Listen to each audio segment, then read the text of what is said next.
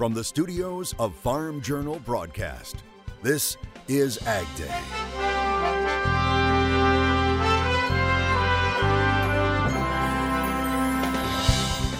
Driven by dairy, how one top producer finalist is taking their business to a whole new level. Their families to us. The links some people are going to right now to get a deal on eggs. As natural gas prices sink to lows not seen in months. We've had unseasonably warm weather in Europe, and now Europe's sitting with really full stockpiles. The latest on what's behind the dramatic drop right now on Ag Day. Good morning, I'm Clinton Griffiths. With war raging in Ukraine and supply issues, many thought natural gas prices would remain high this winter. But in the past month, prices plummeted 50% before gaining back some ground. Now take a look at this chart for the February contract that's up on AgWeb. You can see prices moving from $5.17 per million British thermal unit to around $3.25.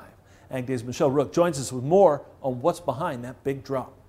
Clinton, U.S. natural gas prices are trying to recover after hitting their lowest levels since June 2021 last week. The reason behind the implosion in the market is partially due to soaring domestic production and high storage levels. Now, the markets and traders were betting on high demand in Europe, with their prices $30 to $40 per MMBTU higher than the U.S. However, that did not materialize and took the air out of the market. The trouble in natural gas in the U.S. anyway really started with the Freeport LNG plant going down, reducing almost 2 billion cubic feet per day of natural gas that was going to be liquefied anyway. But the real kicker was in December, in January here, we've had unseasonably warm weather in Europe, and now Europe's sitting with really full stockpiles. That has resulted in U.S. cargoes booked for Europe being canceled. And on top of that, the recent pullback in the U.S. dollar, which has also depressed prices. Now, Wenzel says funds also pressured LNG prices, going short nearly 90,000 contracts.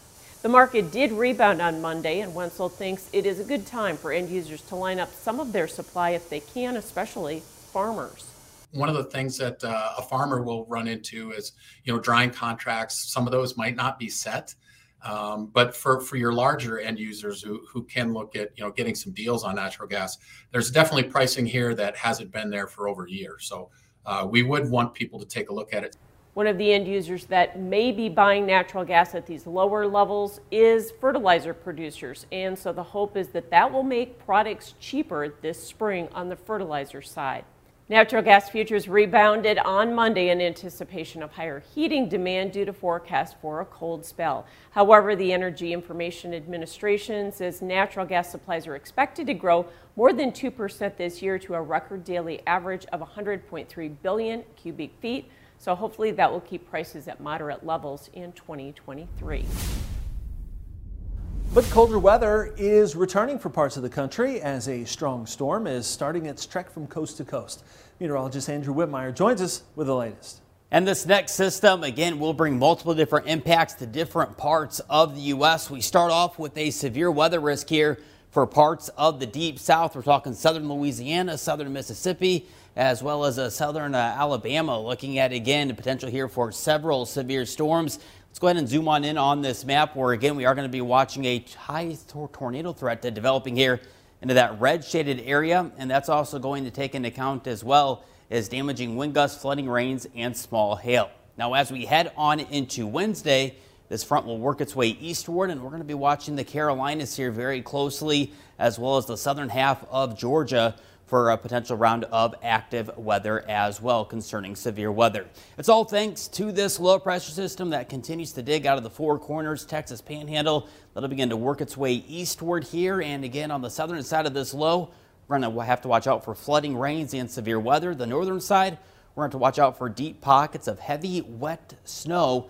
And that's going to work its way up along the New England coastline here as we round out this week and right before we head into the last weekend of January. Let's check out that snowfall here as we go throughout at least Thursday here with this system. Notice those purples there, that's an indication of 3 to 6 inches of snow. With those darker purples, that's an indication of 6+ inches of snow. And it looks like a big meeting at North Platte, Nebraska. The Coleman Ranch sharing this picture of some of its Herefords gathering presumably to discuss all the snow. The area seeing a massive amount of snow a few days ago, with North Platte close to breaking a single daily record for snowfall. Some places seeing more than 12 inches of snow. I'll have more on your Ag Day forecast in just a few.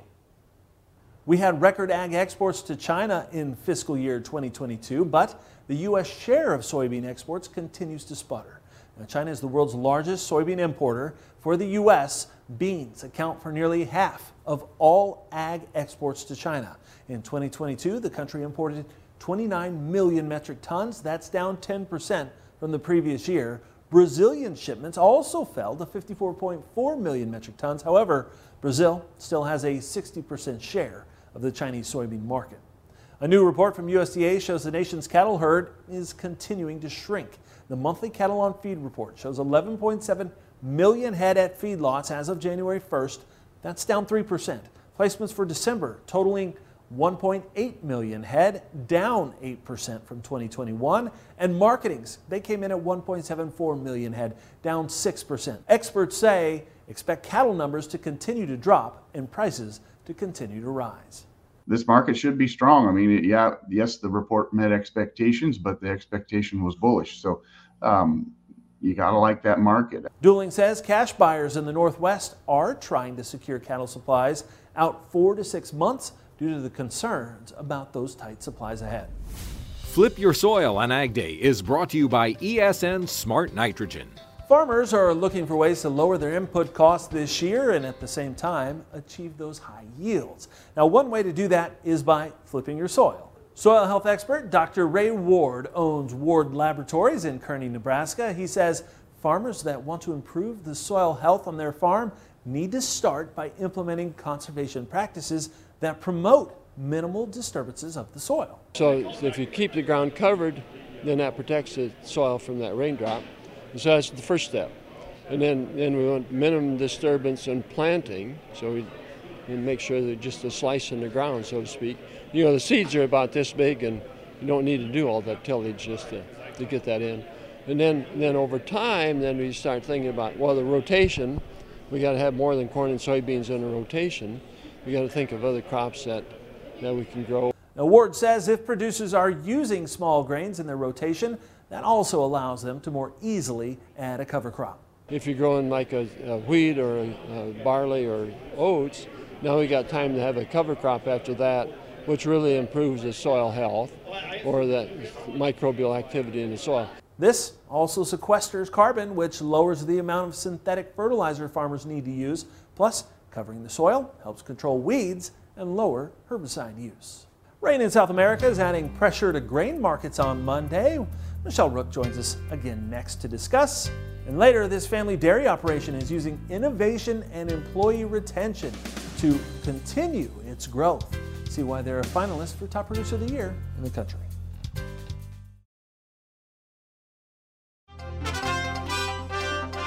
Corn futures followed soybeans on a downward slide Monday after beneficial rains fell in Argentina. Michelle Rook is back with a closer look at the numbers in this morning's markets now. Market closes were mostly lower on Monday with the exception of cattle futures. Dwayne Bussey with Bolt Marketing is joining us. In grain setting back, but corn and soybeans looked like we were still trying to remove more Argentina weather premium. How much more do you think we need to remove, or has that market overreacted?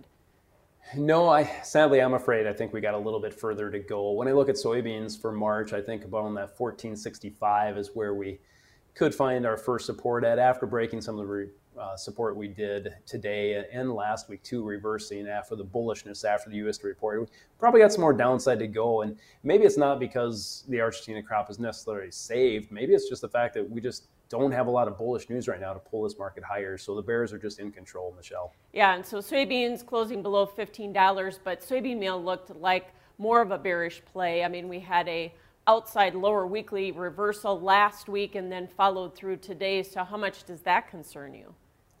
Oh, it concerns me, obviously. Yeah, it's not a good technical picture, but I like the way it closed on Monday. Yeah, it was still red, but well off the lows. I wouldn't doubt that soybean meal market still finds support pretty good because Argentina is going to still struggle to make a lot of soybean meal out there. A lot of this crop has had some irreversible damage done. Yeah. And corn, did we do chart damage there or not, Dwayne? Yeah, a little bit for sure. I mean, it's not the best, but we're still holding some of the moving day averages. I look for corn to find support first. The second week can actually hold it together a little bit. Corn looked strong last week to me. No doubt. So did the wheat market just follow corn and soybeans? I know there is some precip chances in HRW areas. Yeah, there is. I know it's hard for me to say that wheat followed soybeans, but I think they did. The reason I say it's hard for me to say that wheat followed soybeans is they were down more than soybeans. Yeah. So that's the leader, right? But wheat right now is so easy for those funds to sell, Michelle, and they've been selling it hard. They're short at like 65,000 contracts. They just keep wanting to sell wheat versus being long corn or soybeans on the spec side or a spread side. That's certainly hard to believe. Cattle market, the only place we were higher cattle on feed was friendly, but is it enough to keep the momentum going unless we get higher cash? I think we'll need higher cash eventually, but I do think we'll get there, Michelle. Cash was sharply lower last week, and I think we can rebound now. Remember, our inventory is still pretty low. All right, thanks for joining us. Dwayne Bussey with Bolt Marketing, and more Ag Days coming up. For marketing advice, call Bolt Marketing, a futures and options brokerage firm. Ag Day is brought to you by Germinator Closing Wheels. Germinator Closing Wheels provide quicker emergence and are more consistent in dry conditions than any other closing wheels. Order 12 to 16 rows today and qualify for free shipping or 20% off an end zone moisture management package.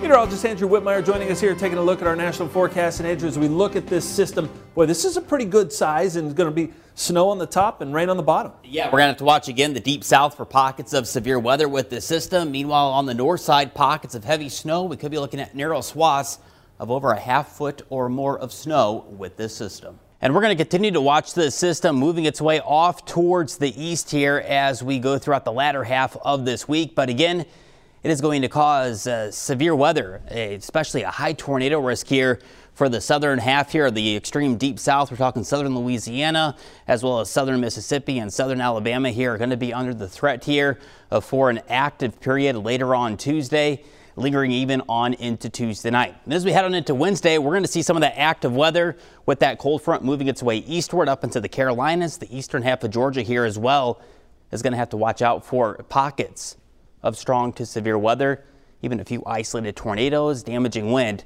with that system. And again, on the northern side, there's going to be a lot of snow with this system as well. And for many locations, it's going to be the first big snowfall here, or even the first really snowfall of this new year and throughout the month of January. Notice these purples here. That's where anywhere from 3 to 6 inches of snow will likely fall. In these deeper purples, that's where we could be looking at over 6 inches of snowfall with that system. And walking through the precipitation estimates here, again, we're going to be watching some areas here in the deep south picking upwards of around 2 to 4 inches of water. Walking through the jet stream, we'll be watching kind of this deep trough trying to build off to the south here, and that's what's going to help, again, ushering in that severe weather off towards the deep south. Meanwhile, again, cold air will kind of funnel on in here for parts of the Great Lakes states as well as the northern half of the U.S. Meanwhile, staying quiet out along the western coastline. Here's a look at temperatures this afternoon. We're looking at highs mainly to those 30s and 40s across much of the U.S. Watch that cold front, though, as it begins to work its way through tomorrow morning, even on into tomorrow afternoon. You can kind of see that taking shape there from Memphis at 44 to Atlanta 62 degrees. Check out Florida, though. That's where the summer weather is, 81 in Jacksonville to 86 down into Miami. That's a look around the country. Now let's take a look at your Ag Day select cities. Going over to Virginia, snow showers and breezy, high 28 degrees. Going over to Bush, Louisiana, severe weather likely late in the day, high 68 degrees. And going over to Miller, South Dakota, sun and clouds. Ag Day is brought to you by Golden Harvest. Broad adaptability, high yield potential, solid agronomics, great late season health. The foundations of a successful season start with Golden Harvest game-changing corn. Find your hybrid at GameChangingCorn.com.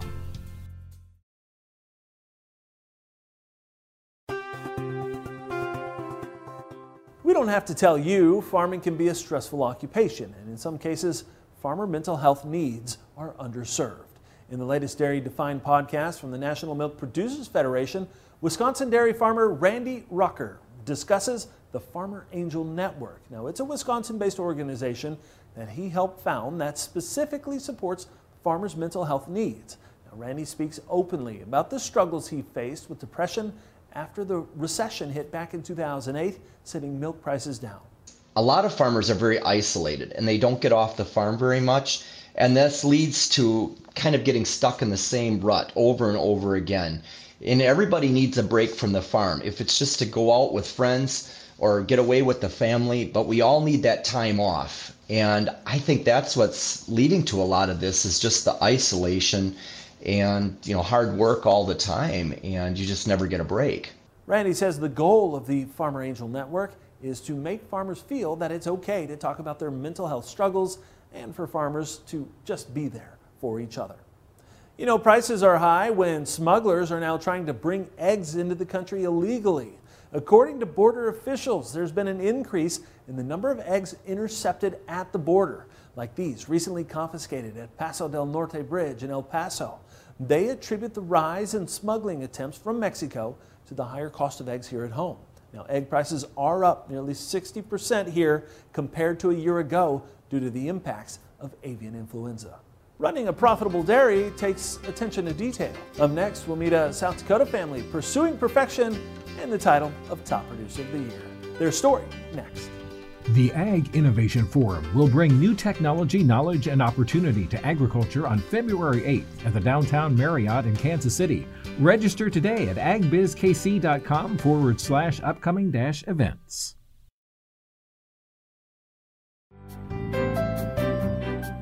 In the Country on Ag Day is brought to you by Pivot Bio. What if you had the nitrogen you need already on seed? Pivot Bio is the first company to apply nitrogen on seed. The nitrogen you need, now on seed, from Pivot Bio. Learn more at pivotbio.com. This week, we're profiling our 3 finalists for Top Producer of the Year, the award given out annually at Top Producer Summit. Well, today, our second finalist hails from South Dakota, where this family dairy embraces a tradition of quality, hard work, and faith. The work never stops at Modak Dairy in Goodwin, South Dakota. Each day, a reflection of a rich history that dates back to 1894. Carried now by 4 generations, including today's owners, Jim and Greg Mose. When we were first started out, we had 30 cows in a tie stall barn. From there, Modak grew first to 300 head and then expanded into the current facility built in 2008. We increased at that time to 2,000 cows. Since then, since 2008, we expanded into a heifer facility. They pride themselves on producing high-quality milk with a total milk solid content of 8.6% used for cheese manufacturing. Greg's brother Jim oversees crop production, which provides nearly all of the feed for the operation. We're around that 4,000 acres we farm, and around 1,800 is corn, and then we run about 1,200 of alfalfa. Crops are produced sustainably using GPS and prescription farm data. The dairy recycles their liquid manure and injects it into the soil to cut input costs. We don't buy a lot of commercial fertilizer. Mostly we spend $50,000 a year on commercial fertilizer. The rest is all goes through the cattle and comes back out as a byproduct for a good product for the land. They also plant cover crops to improve soil health and provide additional feed for younger stock. The 5th generation is represented by Greg and Julie's son Jacob. He manages a first-in-the-nation calf and heifer facility that they built back in 2021, which condensed 17 production sites into one location. Modak has continued to innovate through their company structure and enterprising in each area. But Mose gives the real credit for their success to their people. 40-some families is what I like to say. They're families to us. We have people that are husbands and wives, kids, daughters, uncles and aunts. They're all working here somewhere on this operation. We have vendors that are on here, even our hoof trimmers are on here, our breeders. There's employees that have been here almost 40 years on this board, and there's something to be said about that too. You try and take care of them and give them the lifestyle that we have. A big part of Modak's legacy, provide agricultural growth for the community and opportunities for their family.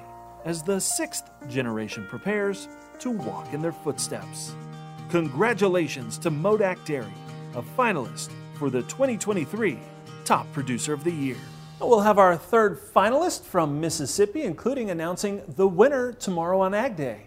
And if you'd like to watch the ceremony live tonight, make sure to check out Ag Day's Facebook page. And that's all the time we have this morning. We're sure glad you tuned in. From all of us here at Ag Day, I'm Clinton Griffiths. Have a great day.